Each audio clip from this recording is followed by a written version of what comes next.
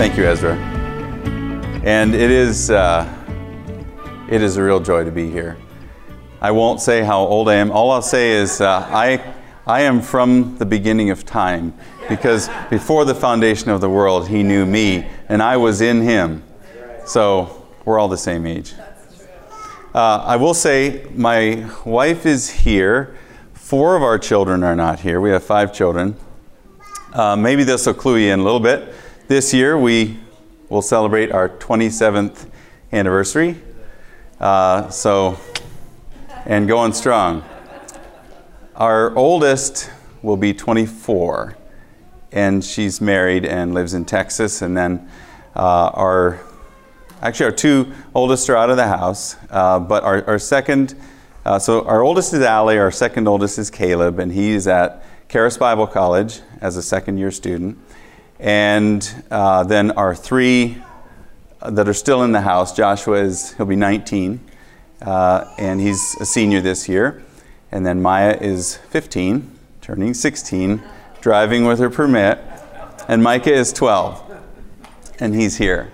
So it is a real pleasure to be here, and hope to see you guys more as time goes on and as we connect as bodies of believers.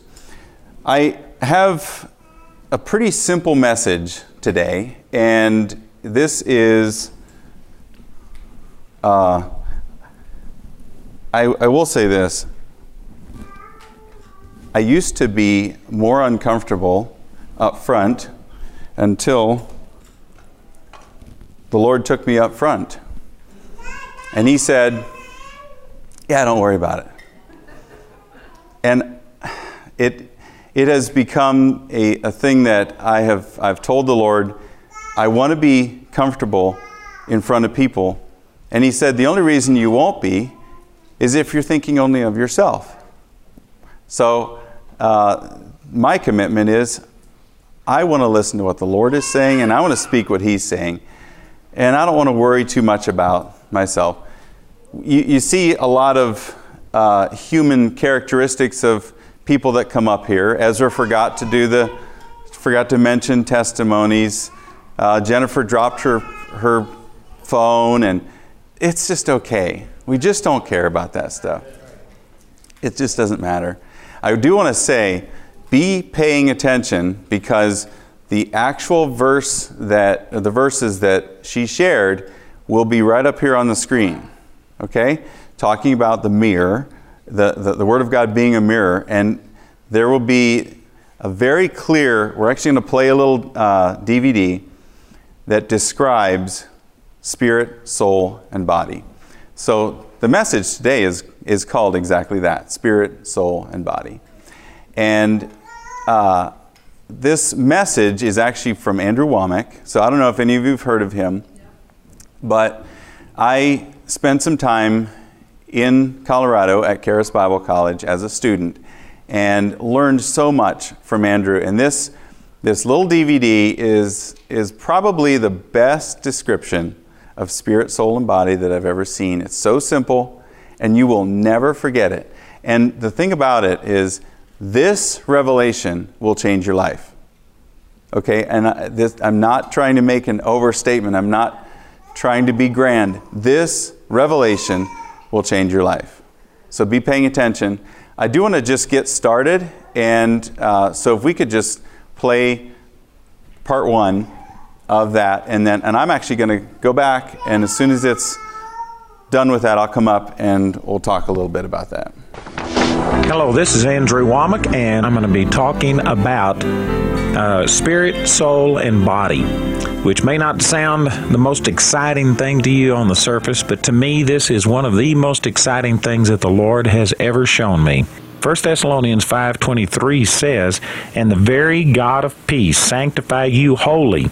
And I pray, God, your whole spirit and soul and body be preserved blameless unto the coming of our Lord Jesus Christ." Now that is so obvious. We are made up of a spirit, soul, and body. And the body is very obvious. If you go look in a mirror, that's the part that you see. Now you would be speaking to my soul, which is my mental, emotional part. Some people define soul as your mind, will, and emotions, and I think that certainly is true. I don't think that it's all inclusive. There's more to it. I believe that your conscience is a part of your soul. Your soul certainly includes your mental, emotional part. I believe it's what most people call their personality. If I was to touch your physical body, you can feel that. But I can also touch you by words, and it can touch your emotions. It can either make you glad or sad. It can make you angry. You can say words and hurt a person. So the body and the soul are two areas that every one of us are in touch with constantly, but the spirit part of us is a totally different matter. Jesus said this in John chapter 3 when he says, "That which is born of the flesh is flesh, and that which is born of the Spirit is spirit." And there is no direct connection between the two. You cannot, in a physical, natural way, feel your spirit. The spirit cannot be accessed in any natural way, and herein lies one of the great problems in the Christian life. The Spirit is the part of us that God communicates with. And the Spirit is the part of us that all of the life and the power of God flows through. In James chapter 2, verse 26, the scripture there says, "As the body without the Spirit is dead, so faith without works is dead also." And that just makes it very clear that the life-giving part of you is the Spirit. One of the greatest keys to walking with the Lord for me has been to understand this reality of spirit, soul, and body, that the spirit realm cannot be seen or felt. The only way to discern what is spiritual truth is through the Bible, to just take it and believe it. Jesus said this in John chapter 6, verse 63. He says, "The flesh profits nothing. It's the Spirit that quickens. The flesh profits nothing. The words that I speak unto you, they are spirit, and they are life." It's revealing to us spiritual reality. And if you want to know what your spirit is like, then you have to go to God's Word to find it out. You can't just go by an emotion, by some type of perception. You have to go to God's Word. Here's another passage of Scripture in James chapter 1, and in verse 23 it says, "For if any be a hearer of the Word and not a doer, he is like unto a man beholding his natural face in a glass." This is talking about a mirror. "For he beholdeth himself, and goeth his way, and straightway forgetteth what manner of man he was. But whosoever looketh into the perfect law of liberty," talking about God's Word, specifically the revelation of the gospel, "and continueth therein, he being not a forgetful hearer, but a doer of the work, this man shall be blessed in his deed." This passage of Scripture is likening the Bible unto a mirror that you look in to see your spiritual face, to see what you are in the Spirit.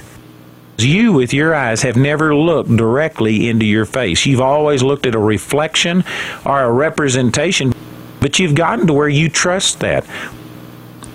Well, the Word of God is a perfect reflection of what spiritual truth is. You can't sit there and say, "Well, I think that, all my mascara is on and that my face is fixed, my hair is combed, and I'm ready to go." You can't go by how you feel. You have to go look in that mirror, and then you trust what you see. Well, it's the same thing with the Word of God. The Word of God gives you a perfect picture of who you are in your spirit, and it's the only way. That description of this, the spirit, soul, and body, and really the transformation that happened was that picture. I don't want you to forget that.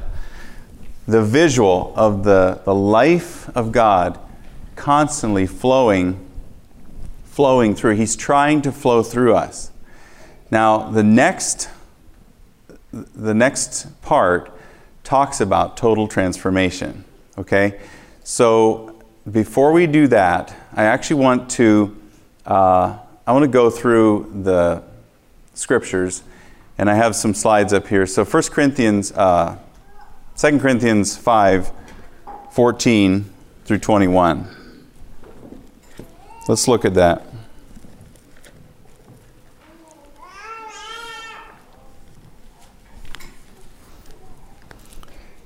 So 2 Corinthians 5:14. Hopefully you can read that. We've read these scriptures before, okay? In fact, last Sunday, Lamar talked about these. He talked about verse 17. But I want to go through this verse by verse and just stop as we go along to mention a few things that I had missed previously when reading through this. So let's look at verse 14. For the love of Christ compels us, because we judge thus, that if one died for all, then all died, and he died for all, that those who live should live no longer for themselves, but for him who died for them and rose again. All right, this is verse 15. I had written in my Bible, and just kind of looking through as I study and I find something, I write a little note on a cross-reference of something. So I have written on the word for, that those who live should live no longer for themselves. I have the word as. That those who live should no longer live as themselves. Okay? That is the old man as you were. You no longer live as you were. Okay? Remember that. All things are changed. We'll get to this. Verse 16, therefore, from now on, we regard no one according to the flesh. Even though we have known Christ according to the flesh, yet now we know him thus no longer. Therefore, if anyone is in Christ, he is a new creation. Old things have passed away. Behold, all things have become new. Now, obviously, this is a verse, probably one of the most quoted verses in this set here. All things have become new. If you are born again, okay, so I'm going to back up a little bit. If you're not born again, get born again today. Okay? Do not leave here. It is the easiest, most wonderful, and magical, mysterious, and yet understandable things when you look into the mirror of the Word of God. Okay? God has made so that we can be transformed. Everything happened on the cross. So he says, therefore, from now on, we regard no one according to the flesh. I want to talk later about this. I'm going to make put a little post-it note here. I don't see you as just flesh. I regard no one anymore after the flesh. Paul says, when I look at you, I see your spirit man. I see your true self, not who you are on the outside. Okay? This is a key. It's one of the main keys to not becoming offended at people when their flesh does something. Okay? That's so easy to only look at the flesh and miss the truth of what really is there in their heart. Okay? So remember this. Don't look at people as flesh only. And then he says, therefore, if anyone is in Christ, he is a new creation. And creation or creature in the King James literally means a new species of being. Okay? This is a new creation.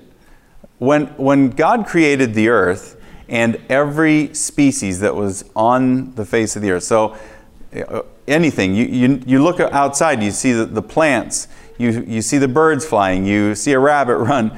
All of those are different parts of God's creation. When you are born again, you become something that was never before created. And here's why. The only way that creation happened was when it came from the heart of God and was birthed onto the earth. You, as a born-again believer, become something direct from the heart of God.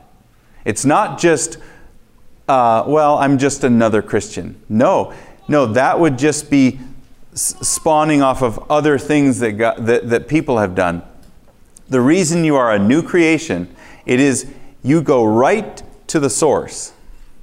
And the Lord showed me this, that when Jesus was conceived in the womb of Mary, The Holy Spirit hovered over Mary, okay? And Jesus was formed in her womb. She was a product of Mary and the Holy Spirit. See, it had to take both. Without Mary, there would have been no place for Jesus to be. There had to be the flesh and God creating a new person. This is what's so amazing about the virgin birth. That is the exact same process that happens when you are born again. The Holy Spirit takes what is your spirit and combines Himself with it. Your spirit was disconnected from God, and He combines Himself with it, and you become a God-human connection, a God-human combination, which has never before been, because you are a different human than every other person on the earth.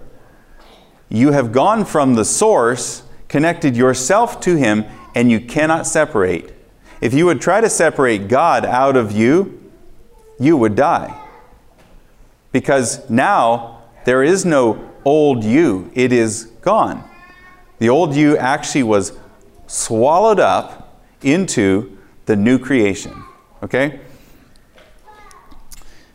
Now, all things are of God, this is verse 18, who has reconciled us to Himself through Jesus Christ, and has given us the message or the ministry of reconciliation. That is, that God was in Christ reconciling the world to Himself, not imputing their trespasses to them, and has committed to us the word of reconciliation. Now then, we are ambassadors for Christ, as though God were pleading through us. We implore you on Christ's behalf, be reconciled to God. For He made Him who knew no sin to be sin for us, that we might become the righteousness of God in Him. Obviously, we know that last verse. Again, that's something that we've heard, we've probably quoted. But I want you just to hear this, that God was in Christ reconciling the world to Himself. And He has given us the message or the ministry of reconciling others to God, pointing people to this reconciliation, this recreation of what He began in the garden. Now listen.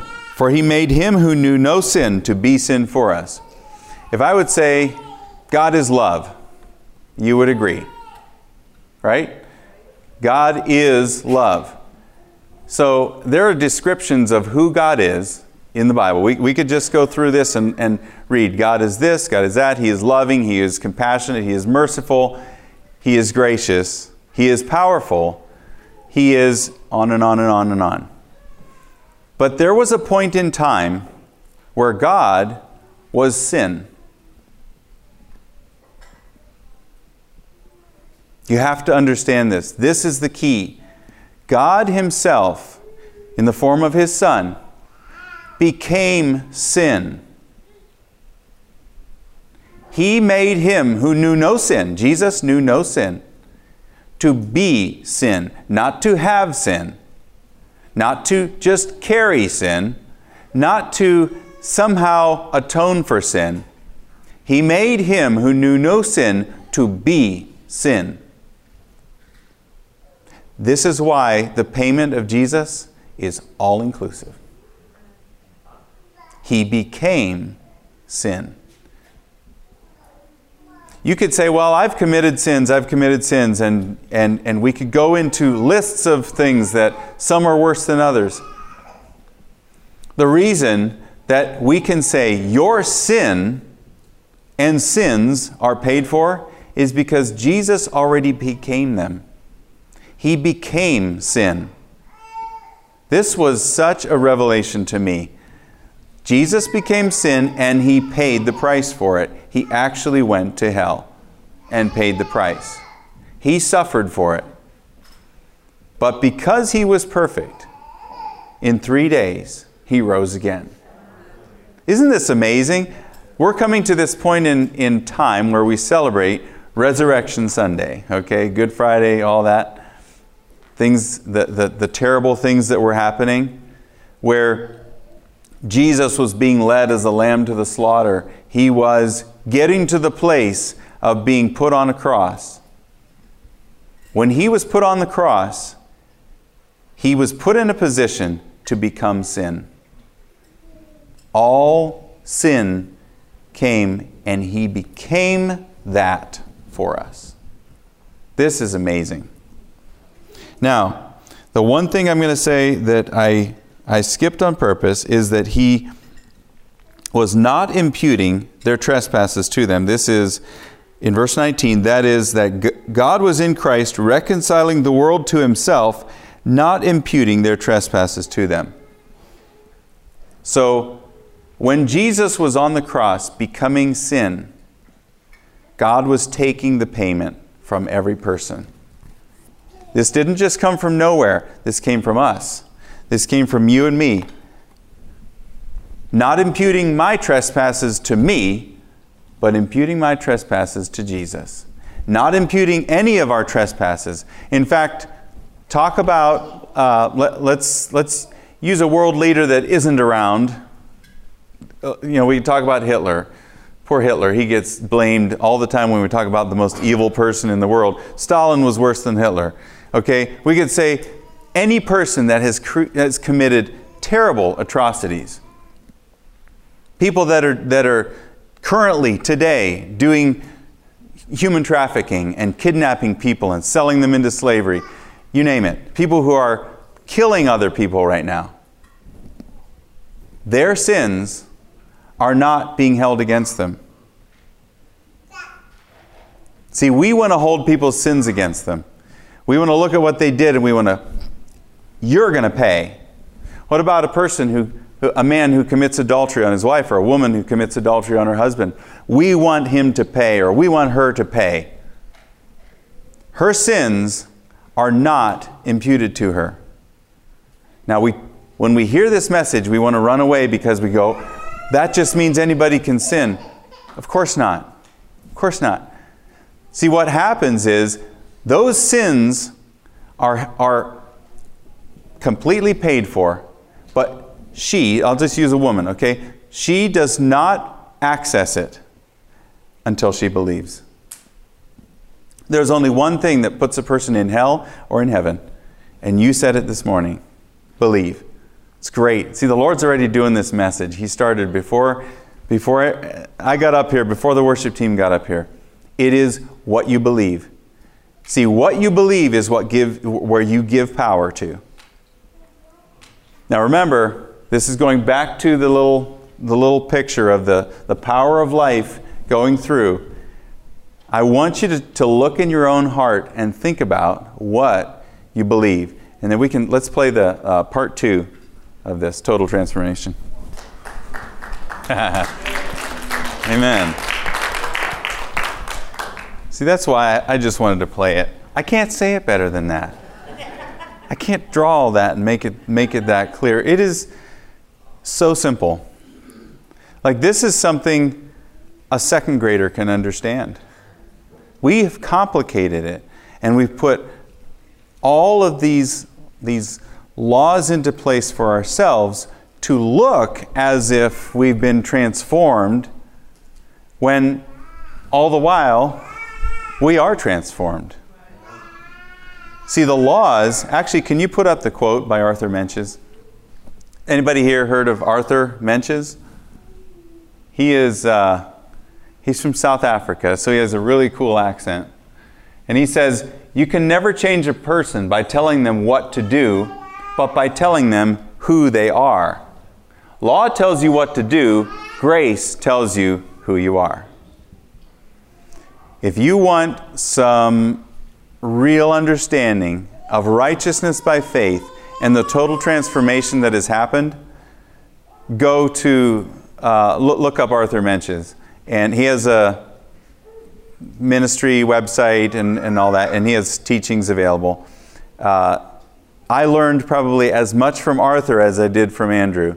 And being at Charis Bible College, there's a ton of really good teachers, instructors, professors that have been, they have made a lot of mistakes. They've learned a lot over the years. They've been pastors for decades. They've led in all sorts of situations, and they have had to dig in and find the revelation power of God in themselves, because in the fact that they have been made new, instead of looking around and trying to figure it out by their circumstances. So your circumstances will always lie to you. They will always tell you what the mirror of the circumstances shows. But when you can turn and look at the mirror of the Word of God and believe that, see, your soul is where you believe. That's where your faith is. With the heart, man believes. And with the mouth, confession is made to salvation. See, there is an agreement that happens in your soul. You either agree with the resurrection life of God in you, or you agree with the physical circumstances. Whatever you agree with is your belief. Whatever you agree with is what turns the valve. So if my hand is on the valve and I turn to the flesh, I shut it off. I shut off the revelation power of God in me. Okay? I'm going to make sure I have it the same way that this was. It was spirit, soul, body. Yeah. If I turn this way to the Spirit and I look into the mirror of the perfect law of liberty, if I look to the mirror, I then open up the valve and allow the power of God to flow through me, and my body begins to change. Healing begins to come to my body automatically by believing the truth of the Word. See, we have had a religious mindset, a religious view of how to go to God, how to acquire and how to access His power. We have felt like we need to grovel and sort of see ourselves as nothing. I'm nothing but a worm, and I'm just dust. And so all I can do is hopefully wave a flag large enough or big enough that God somehow sees me in His magnitude and His majesty, that maybe He'll take note of me and help me in my terrible situation. But do you understand? God Himself is in you. He cannot help but to notice your situation because it affects Him. This applies to condemnation. One of the most despicable tools of the devil is condemnation. Because if the devil can get you to impute your own trespasses to yourself or impute others' trespasses to them, he can get you to believe that they still apply. So condemnation from one person to another can shut the valve. Condemnation inside of you can shut the valve. You have to believe that all things are paid for. Everything is taken care of. The Lord told me this one time. He said, "Do you know that you can't condemn yourself?" And I wasn't quite sure how to take that. I said, "Well, watch me. I'll do it right now." And He said, "No, you can't. Because you have the mind of Christ." This is His words to me. He said, "You have the mind of Christ, and I cannot condemn myself." Do you understand? He doesn't condemn Himself, and Himself is right here. He's in me. See, condemnation always comes from the outside. If you have thoughts of condemnation, they are being offered to you by the enemy. You either take them or you don't. When condemnation comes to you, even if it's from the inside, even if it sounds like your own thoughts, you say, "I don't believe I care for that. I'll step away from that, and I will remind myself what the mirror of the Word of God says. I don't receive condemnation." The key to the Christian life is making a quick turnaround. The longer you stay looking at the mirror, the longer you believe it. The easier it is that you believe it. The more you stay looking at the mirror of the Word of God, the easier it is for you to believe that.